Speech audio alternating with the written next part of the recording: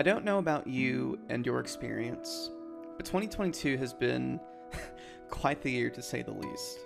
There have been good moments, bad moments, and downright ugly moments. I'm sure we can name several of these moments off the top of our heads. For me, though, what's continued to manifest itself or themselves over the course of 2022 is this idea and concept of transitions. Throughout a majority of the year's moments, there have been so many transitions I've experienced, which I'd imagine you have experienced as well. In another sense, 2022 has been what I've considered to be a transitional season of life.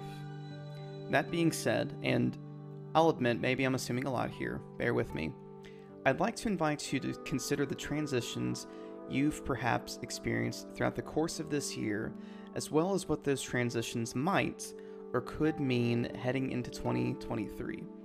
More specifically, I'd like you to consider these things with the following questions.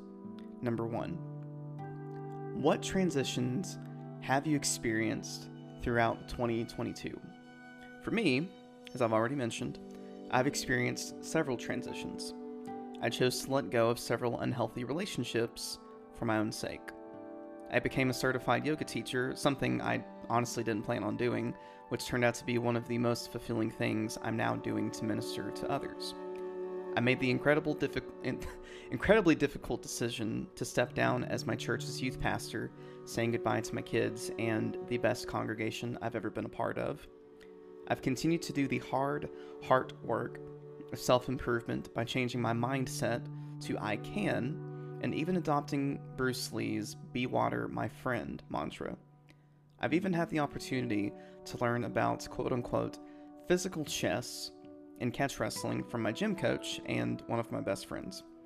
Needless to say, I've continually leaned into this transitional season of life that 2022 has invited me into.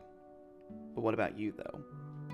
Perhaps one transition you've experienced, or that you're still experiencing, is the loss of a loved one and the grief attached to that loss. Parents, spouses, friends, or even a beloved pet. Perhaps you've welcomed new life, relationships, and opportunities to love someone else or even yourself.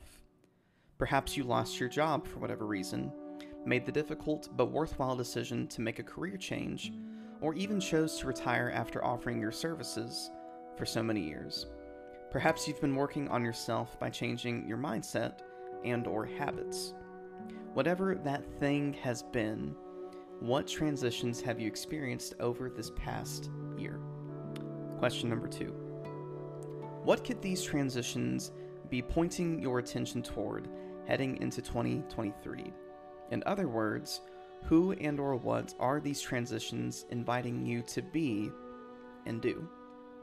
I'll admit, I'm still discerning both of these questions.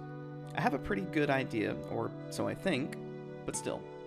For instance, regarding my decision to step down as my church's youth pastor, I can say without a shadow of a doubt that this particular transition is inviting me to get fully immersed in my community. While I'm already involved in my community, I've gotten the opportunity to work with Parks and Recreation as a recreation specialist and serve others by teaching yoga and fitness classes. Regarding this I can mindset, Bruce Lee's "Be Water" mantra, and even catch wrestling, the invitation here is multifaceted. Not only have I had the opportunity to become more confident in myself, physically, mentally, emotionally, and even spiritually, but I've also had the opportunity to learn how to stay calm and go with the flow of things, especially when matters get dicey, while my tendency has been to freak out and panic. It may come as a surprise to some people, but calling a spade here. Now here, the big thing has been learning to find another way, much like water's pliability in finding other ways to continue flowing. Just because, and I'm preaching to myself here, log in my own eye, just because one thing isn't working doesn't mean that there isn't another way, because there is if we're intentional enough to find one. Now maybe you're in a similar boat like me. Maybe you're not. Maybe your response to the questions that I've asked, or at least question number 2, is, I don't know, Marcus. Should this be the case, that's okay. It's okay if you don't know or haven't the slightest clue with who and what these transitions are pointing you toward. Even so, I still wonder. I wonder if you're being reminded that you are seen, cared for, and loved by those around you.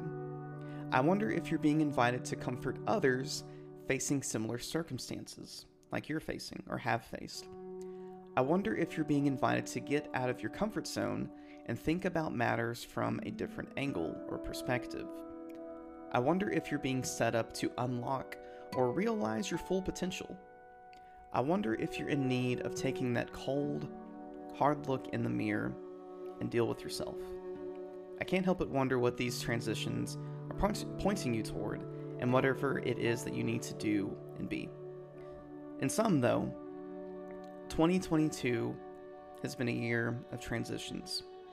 Whatever the transition has been, what will you choose to do with them as we head into the new year?